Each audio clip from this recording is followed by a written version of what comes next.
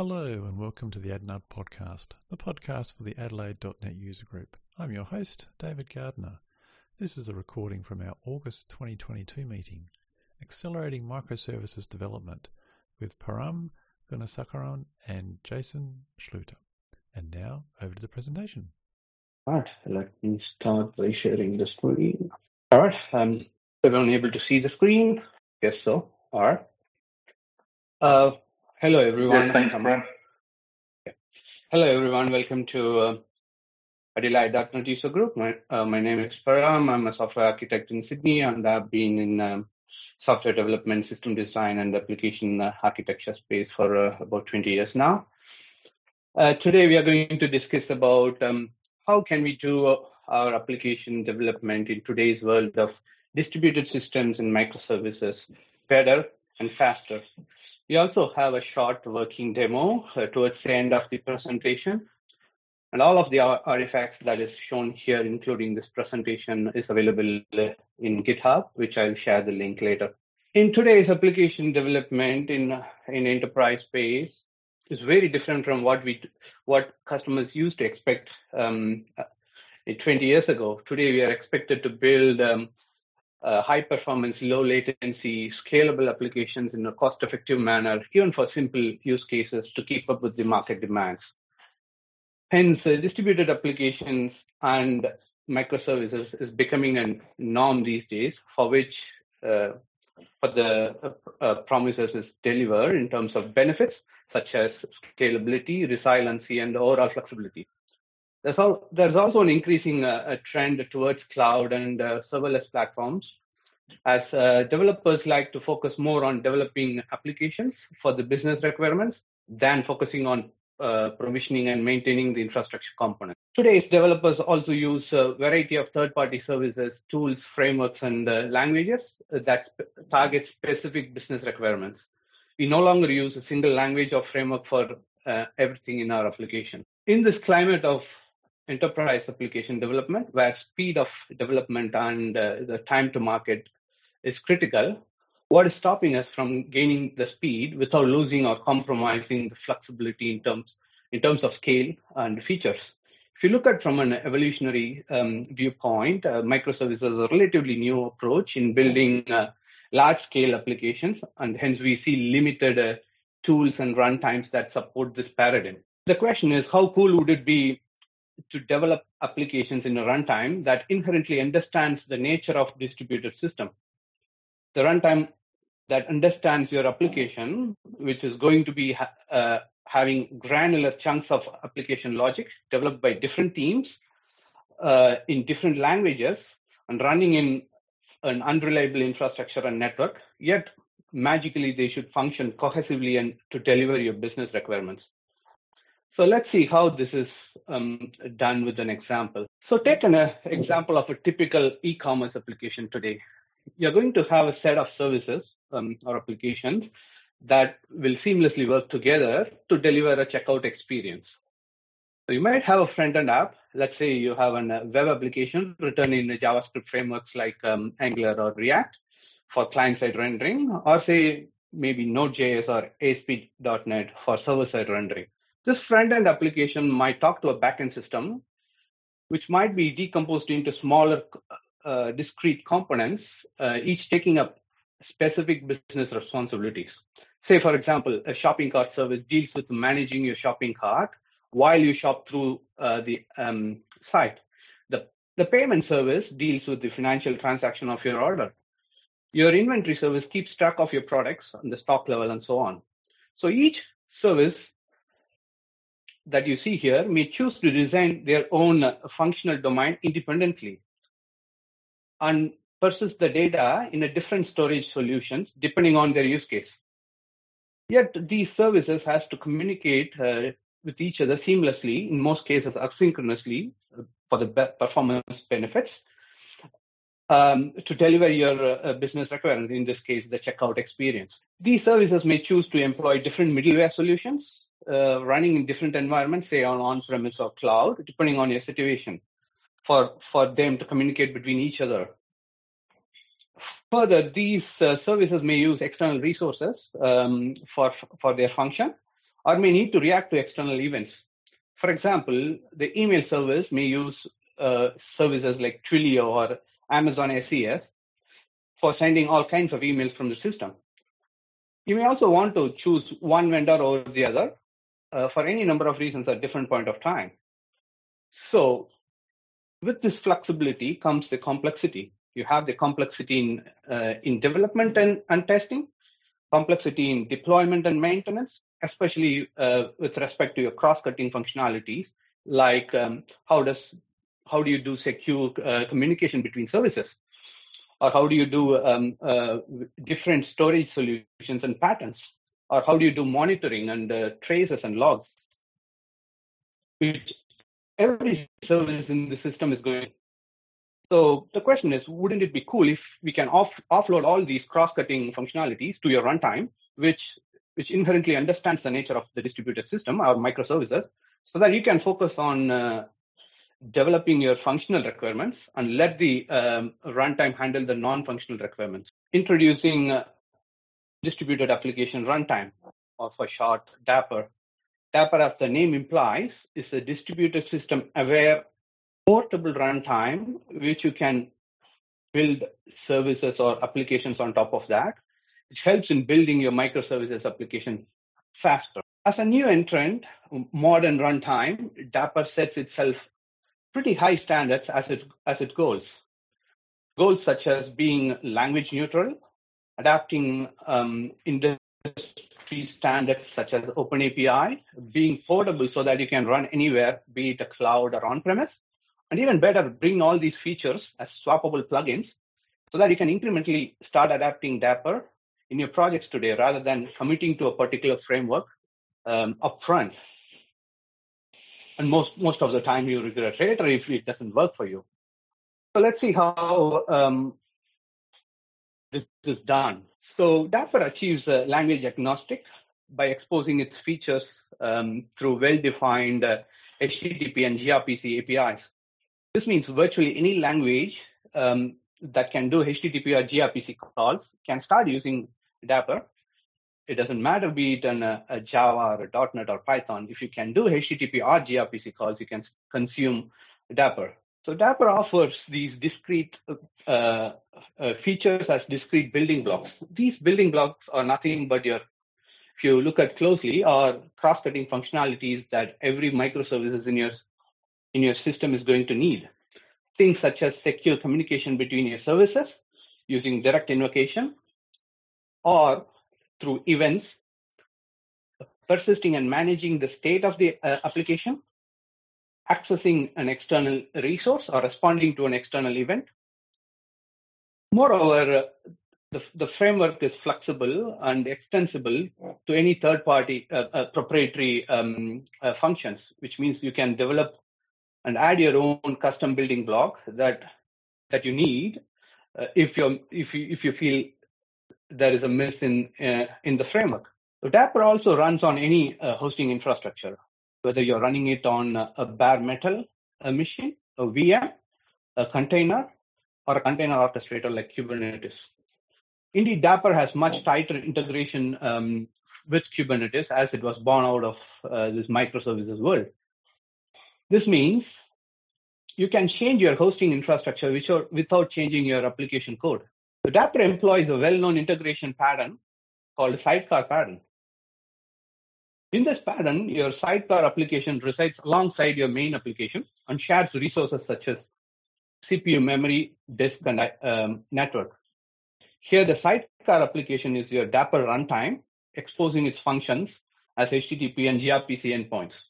So if you want to invoke a service or publish an event, all you have to do is to send HTTP or gRPC request to your Dapr sidecar over localhost, which is pretty reliable as data over localhost never leaves your network stack in your underlying system.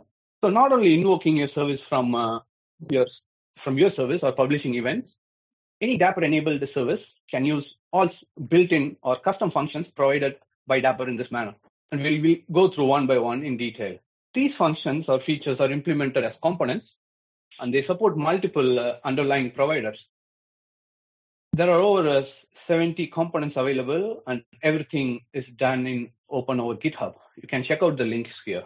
So let's start describing the key building blocks of Dapr and go in bit detail for each one of them. Service-to-service invocation allows you to perform RPC style, a method called securely. State management building blocks offers persistent storage functions for your services. Publish and subscribe building block provides endpoint to publish and subscribe for events between services. Input and output bindings provide APIs for accessing either external resources or react to an external event. Actors support actor model concurrency as opposed to thread-based concurrency, and also provides a state storage. Observability building block supports monitoring metrics and your traces across the system. Secrets building block offers management of confidential data for your services. Let's start one by one and go in detail how it is done. First up, service invocation. Let's say you have an app or a service that you want to invoke a method on another service called service A.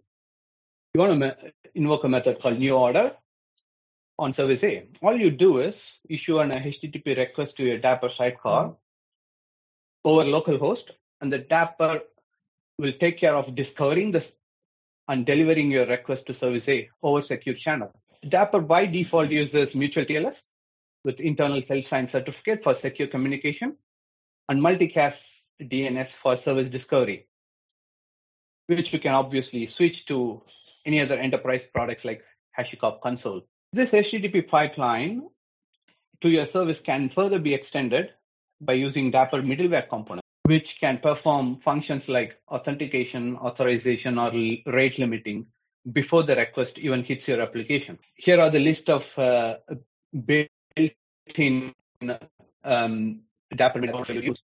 You can develop your customer components and add it to your HTTP pipeline across your services. Next up, state management. Dapr supports multiple states storage products. Let's say for example, you are using a Redis for storing your service data. You issue an HTTP post request to your Dapr sidecar if you want to write data into Redis, and Dapr will take care of the rest. If you want to read data from Redis, you issue an HTTP GET to your Dapr sidecar, and the Dapr sidecar will take care of the integration. Let's say you have developed your application on-premise and used Dapr for your storage. Now you wanted to move your application to the cloud. You want to switch Redis to, say, Azure Cosmos DB for storage. All you need to do here is to change your storage configuration on your Dapr sidecar, and your application code stays intact. Let's see how this is done. Here's a list of storage API endpoints as exposed by a Dapr sidecar. And on the right is the storage component configuration for Redis. So configuration for all Dapr components is done declaratively via YAML files. Note here, the type specifies Redis and its parameters in the metadata section. Now, if you want to switch Redis to Cosmos DB, all you do is change your type and its corresponding parameters in YAML files and redeploy. Note that HTTP endpoints that you used by your application does not change. Similarly, for publish and subscribe messaging pattern, by now you might have realized there's a pattern emerging here. In this case, if your application wants to publish an event, all you do is issue an HTTP request to your Dapr sidecar, and the Dapr sidecar will take care of discovering and delivering your event to all the subscribers as HTTP request as well. And again, as you can predict, the underlying message broker can be configured using YAML files for Dapr. And you can see here is a list of API endpoints. To publish a message, you send an HTTP post to your Dapr sidecar. To subscribe, you send a HTTP GET, and your messages are delivered as HTTP post to your application by the sidecar. The next stop is input triggers, which is also called input binding. This allows your service to react to an external event. For example, if you want to process tweets from a particular account, you can configure Twitter components for Dapper, and the Dapper will deliver the tweets as HTTP requests to your application. You don't need to do, your application doesn't need to do all the integration code by yourself. On the contrary, you can configure Dapper components as output bindings as well. For example, if you want to send emails from your service, let's say using Twilio, you can configure Twilio Dapper component and issue an HTTP request to your sidecar, and the Dapper will take care of the integration. So here's a list of APIs exposed for input and output binding. And on the right-hand side is the sample configuration for Twitter integration. Next up is secret management. Any application today has some sort of confidential data that it deals with. Either it is user-generated or system provider for its internal use. Some of the commonly used sensitive data includes API keys and tokens that you use to authenticate your application to an external service provider. For example, if you want to send emails using Twilio, you register a subscription, you obtain a API key for Twilio, and use that API key in Twilio's SDK for sending your emails. In general, managing confidential data is a lot harder. You might have multiple rules and policies around the sensitive data and handling of sensitive data, depending on the industry you're working. So there is this general notion that regular business applications are not really good in managing sensitive data, as developers tend to focus on business requirements rather than focusing on this managing the sensitive data. Hence, you can offload this overhead to a secret management solution such as HashiCorp Vault, which is specifically tailored for this use case. Dapper can integrate with such secret management solution and hide its complexity for, say, obtaining secrets by your application. So all your application needs to do is to send a HTTP GET request to read secrets from your underlying secret provider. So here is a list of endpoints for retrieving secrets and the YAML configuration for Vault. As of today, Dapper exposes read-only endpoints for secrets, as writing into a secret management solution might be much more involved, complicated, and bespoke to a particular product used. Vault might have different requirements for writing secrets into its store than other products, and it might have its own feature sets. So far, your microservices has been stateless. So what if you are using stateful microservices? Dapper provides a virtual actor framework for developing stateful microservices. For those who do not know, actor model is a viable alternative to thread-based concurrency, which we have been using by default in our applications. In thread-based concurrency, you employ various thread synchronization mechanisms, such as locks, mutex, and semaphores.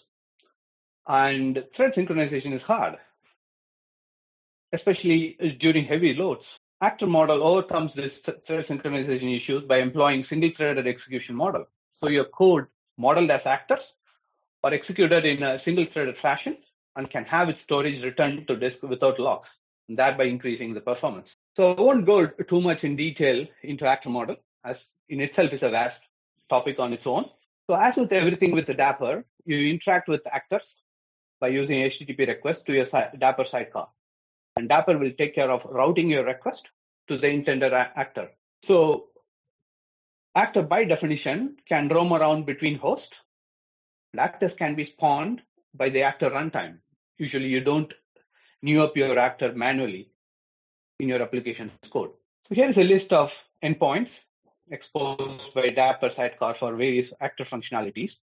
For example, if you want to invoke an actor, you send an HTTP post request to the Dapper sidecar, and the Dapper sidecar will invoke your actor via HTTP put request. You can also instruct the actor runtime to save the state of the actor by issuing an HTTP put request to the Dapper sidecar. Monitoring your application health is critical, especially when you have a lot of moving parts that must work together for your particular use case, in this case, microservices. Monitoring along with application events, logs and traces form the core of application observability pattern. Being deployed as a sidecar, Dapr is best placed to understand the inter-service communication, map out the application landscape with events, logs, and traces that's produced in OpenTelemetry industry standard, so that you can use standard tools like Datadog, Zipkin, or Eager to collect this application telemetry data.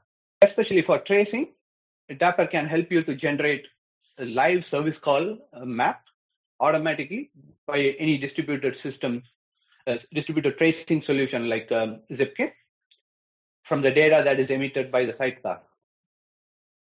This is a great tool for debugging purpose when you are trying to map out all the calls for a single request that goes through your microservices, series of microservices. These tools not only give you connectivity information, but also latency information, so that you can quickly find out which one of the services is the slowest one or having trouble. Dapr is best placed to understand the metrics around inter-service communication, such as latency, error rate, and resource utilization of one particular service. Dapr supports self-hosted mode, which you can use close to or a VM. In this mode, you initialize Dapr using Dapr init command, which downloads and runs all the internal components of Dapr as Docker containers. Once initialized, you can ask Dapr to start your sidecar on your local interface using your Dapr run command. Alternatively, a much easier and a preferred hosting model is on Kubernetes. You initialize Dapr using Dapr init-k command, which runs your Dapr control plane containing your things like dashboard, placement, operator, and injector pods on your Dapr command. Dapr will run it for you if you run it, the Kubernetes pods appropriately. We'll use a Kubernetes hosting mode for the demo because that's much simpler and straightforward.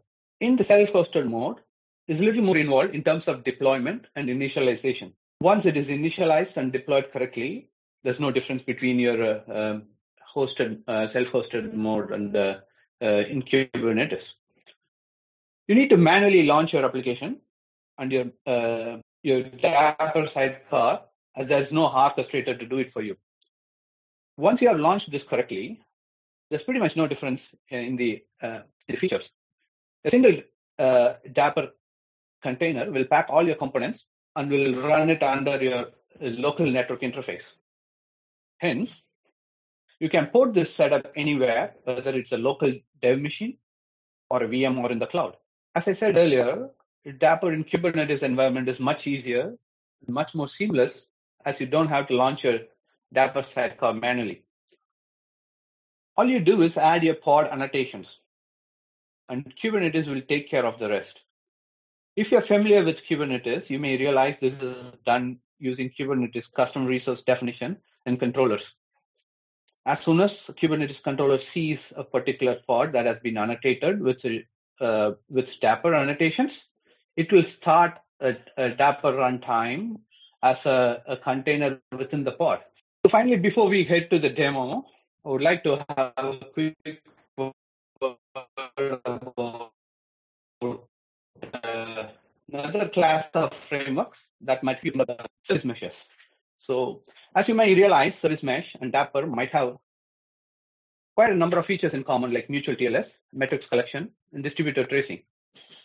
But service mesh tends to approach your microservices development from a network standpoint. Hence, it provides features like traffic routing, traffic splitting, or network level access control between your services. Dapr, on the other hand, tends to approach microservices from a development standpoint. I would say they are complementary to each other and they can work alongside. And definitely one is not replacing the other. Each of them have their own place with their specific use cases. Probably you can choose which one of the features on which side you wanted to use. For example, if you have both a service mesh like Istio and also Dapr, you can choose which one you need to offload, say, for example, an MTLS to. But definitely these two can coexist with each other, and they have their own place, and they approach microservices from a different angle. All right. Now I'll hand over to Jasim for a quick demo, which is implemented in .NET. Do we have the slide of the environment? Oh, yeah. Yeah, the last slide, I think. Yeah. Okay. So what we're going to show today is a simple kind of hello world proof of concept of a whole bunch of these features. What we're going to have is a front-end service, a back-end service, and we're going to have it configured to use Redis for states for storage and RabbitMQ for messages, and do invocation between the front end and the back end. So I'll share my screen. Okay, so first thing I wanted to just point out was we do have that on Git, the whole thing. You can see we've covered a bunch of features, even self-hosted for debugging locally and on Kubernetes. And the demo today will be Docker running in Kubernetes mode. So that's something that you can just install on your local machine. Get started. The one step I've done already is install Dapr. So here's an example of just telling Kubernetes to run Dapr. Again, it's a runtime, so it runs with a bunch of services that it brings into that environment. And once you've done that, a bit of visibility that it provides out of the box is a dashboard, like the Dapr dashboard. So we have a little script to start that up. Again, we've got a bunch of helper scripts I'll go over. So this is what you see out of the box, telling you we've got a healthy control plane. These are the services that it's deployed, the dashboard itself. There's a placement server for if you're using actors, the sidecar injector, which will show is part of the magic of making Dapr work. Is each of your services will get a sidecar that you're communicating to, and it does the work of all the communication in between. I have no components installed yet, and so we'll get that going. What we're going to deploy, bring it here, is, well, first of all, I'll show you. We've got the scripts for that first setup that I showed. We're going to run an install, which is going to deploy all this that I'm going to show, and we have ones to help you with debugging. The front-end service is kept simple on purpose. This controller here has a function that we expose the series. If you do a get on that, we're going to do a bunch of Fibonacci numbers. And what's going to happen is we're going to invoke the back-end service and post those Fibonacci numbers. And it's important to point out that we're using one of Dapr's many different SDKs to invoke this. So when you are using Dapr and you're bringing in your dependencies, you're only bringing in the Dapr dependencies. And this is important, and one of the benefits of Dapr architecturally is that you're not pulling in cloud SDKs, you're not pulling in Redis, NuGet packages and all that. That's kept completely out of the application. So it's kept quite clean. And if you don't want even these, or if you are using a language that doesn't have a SDK, which there could be a few obscure ones, you can just do a HTTP post or get, like Prem was saying. So for convenience, we're using that. That's invoke method. We're doing a post to a service called backend. The important thing about that is this microservice knows nothing about who backend is or where they are. Just there's a service called backend that exists. It's Dapr that does all the routing to get that one service communicating with the other, pulling its input method, and so it's completely abstracted. You're not, for example, on startup passing in a bunch of parameters into your service to help it find things. Once we've injected those, we're going to inject in 10. Then what we're going to do is calculate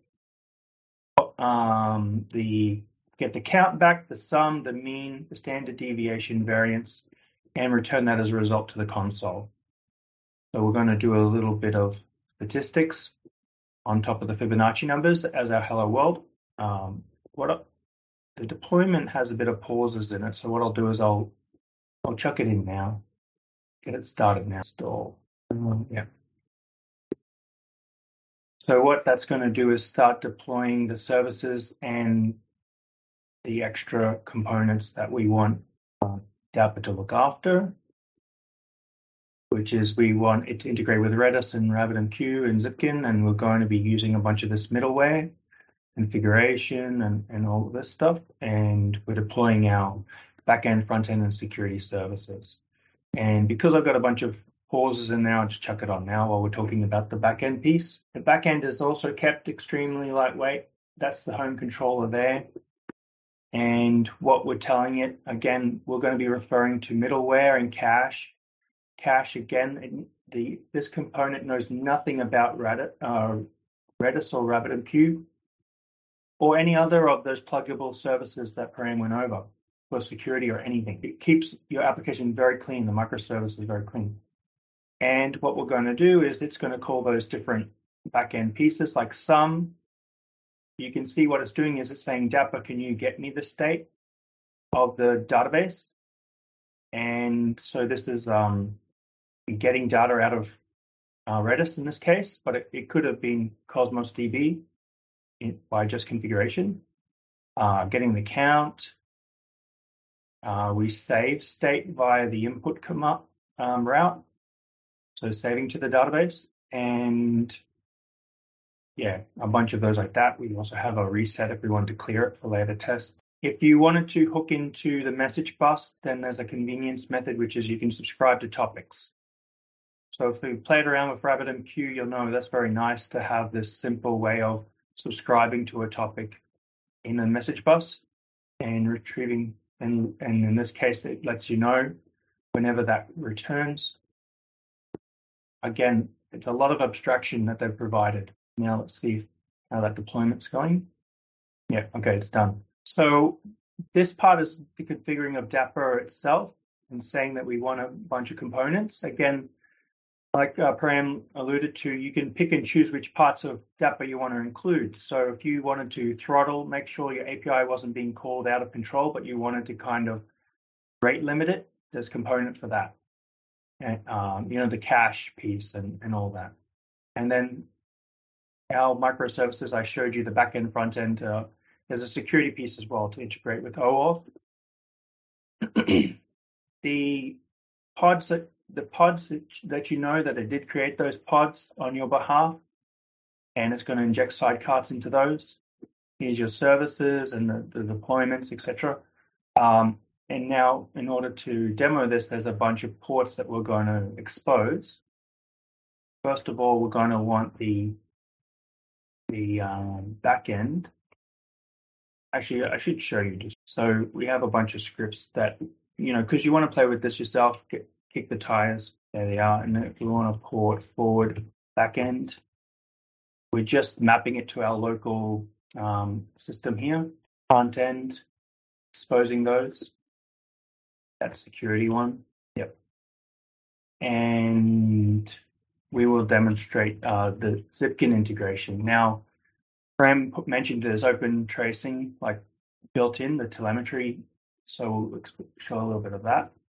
I'll go back to that dashboard because now you can see that. Let's pick those up and our services. And again, it's about the visibility that it provides you. So all of your services that Dapper has discovered and it's working on your behalf to instrument and do the discovery are demonstrated here, along with the ports that they have, the configuration that's been provided for them. It gives you the full scripts and all that. you can even get the logs. Dapper will expose the logs, its own logs, to talk about its own placement service and things like that, but it'll also expose your components logs. I'm not sure if there is on this backend one, but the components themselves, like when we're talking about the Redis cache and things like that, that's that configuration for the Redis cache kept completely out of your code. So if you had secrets or passwords you wanted to put there, first of all, you'd use the secret store instead, but these things are kept completely out of your code. In the demo, of course, we have it all checked into source control. You can see that they're located here under components. So the configuration for Redis is here. We did add some middleware for the RabbitMQ and for secrets. It's just using the Kubernetes secret store, but you can choose your own. And the cache, again, that's that Redis state store, is all there. So that's how that came about. If I go and just do the simple end-to-end call, so all we're doing is we're just doing a curl on series. So let me clear the screen a little bit. We're going to call that series. He's going to create those Fibonacci sequences and then pass back a bunch of stats. So there's the stats, as simple as that. That's the end-to-end pass-through. And for Zipkin, wait, I didn't need to have that start already. Let's bring that up again. Okay, so that's going to be on 9411. I'll bring up localhost. Then it's going to give you the built-in tracing and dependency discovery and things like that. So it discovered, front end is calling back end, and I think, yeah. And here's the calls. So the front end calling the back end and the times. If you wanted to add more tracing, there is a header you need to set inside the code to do that. But what this demonstration has shown you is, with a little bit of getting started, you can take your application, have message pub sub, have abstraction of the data store, and have message passing between your microservices all handled for you, and have that whole configuration taken out of your application and put in the hands of the DevOps team and all source controlled, and bring an extra level of visibility into your microservices than you've ever had before. Last thing I'll mention is that they do have a good community. So here is the Discord, and you can see it's very active. Even at the moment, right now online, there's over 300 people answering questions. So, giving feedback and answering questions all the time. It's been great. We got stuck on a few things when we were building this proof of concept, and we got help. They also do a community call. I can't remember if it's fortnightly, where you can see what's new and also do demos and raise questions. And they're going to move to a RFC kind of model in the future, where you can propose development and working. Yeah. All right. That's the demo. Should we open it up to questions? Sounds good. If anyone's got a question, feel free to post in the chat, or if you want to come off mute and ask a question, do that too. One cool thing I like to point out is the actor model stuff is tested against 1 million actors before they release. So you can get very good scalability on that side. And a little bit of history is it was Mark Russinovich working internally who kicked off the Dapper project. So while he's not listed as a contributor per se, he was the one who sat down and said, how would we help people who are building microservices, abstract away all the requirements that from running them on-prem, in the cloud, in AWS, in Azure, and just make it a better experience overall. And so he was kind of that vision, the visionary kicked it off. All right, I guess we're good on the question front. Yep, seems all pretty quiet. Thanks, guys. That was a really interesting talk. I hope that's useful to people. Certainly, microservices seems to be where things are at for a lot of new development now. So anything that can make managing those easier is a good thing. I'd be curious as to maybe just a bit of a hands up with the reactions in teams. Like, are people working with microservices now? Like, have they tried to use Dapper already, or are they looking at using something like Dapper? Just curious where people are at already. So yeah, hands up if this is something that you would consider using or are interested in kicking the tires in the near future.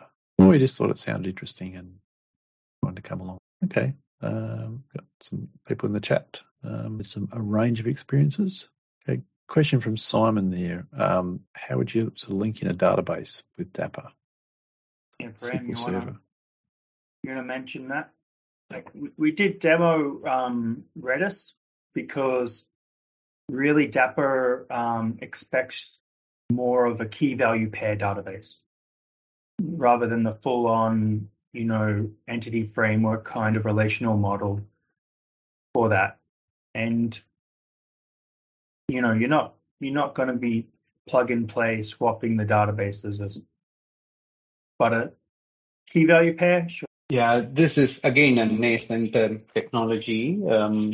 You can see a few gaps, like SQL Server or reading or writing things into a secret management solution. So where they have tried to do the best abstraction at first as a first round, and then probably they might think into bringing other involved products as abstraction. Yeah, definitely getting connection strings from things like that can be offloaded, and probably we think that's the one reason that they have stopped at read level and not gone into write, because probably we'll use read more in terms of secret management. I can mention that even though we've got this demo as a very general proof of concept, internally we took an existing kind of Docker Swarm application and started going down this path, converting it to Dapper, and that's where straight away connection strings into Secret Store. It works. It works well. It takes that out of your application, and there is a Dapper ASP.NET. I guess you would say it's a NuGet extension which connects into configuration. So ASP.NET configuration, and it'll do all the work of talking to Dapper, and it'll populate your configuration for you with the connection string, for example. So that was very smooth. A question about have you ever used Kubevela? I haven't, Pram. No, we haven't. This seems to be more of an CI/CD pipeline tool for Kubernetes. Definitely might be worth checking out. Yeah, it's used on DevOps side, and in some Dapper presentations on the internet, it's presented as a perfect match. Okay, thanks for sharing that. Yeah. So just a comment there from Ben Schultz about it sounds a bit like if this then that. IFTT? Yeah. I think IFTT. Probably. Probably. You can say that it's more as an IFTT for developers, abstracting away components rather than services as applets. Here they call components. IFTT calls applets. So yeah, probably you're right. Yeah, and also the way that the bindings work, the triggers and that kind of thing, it allows that really easy integration to services and triggering your code from those services.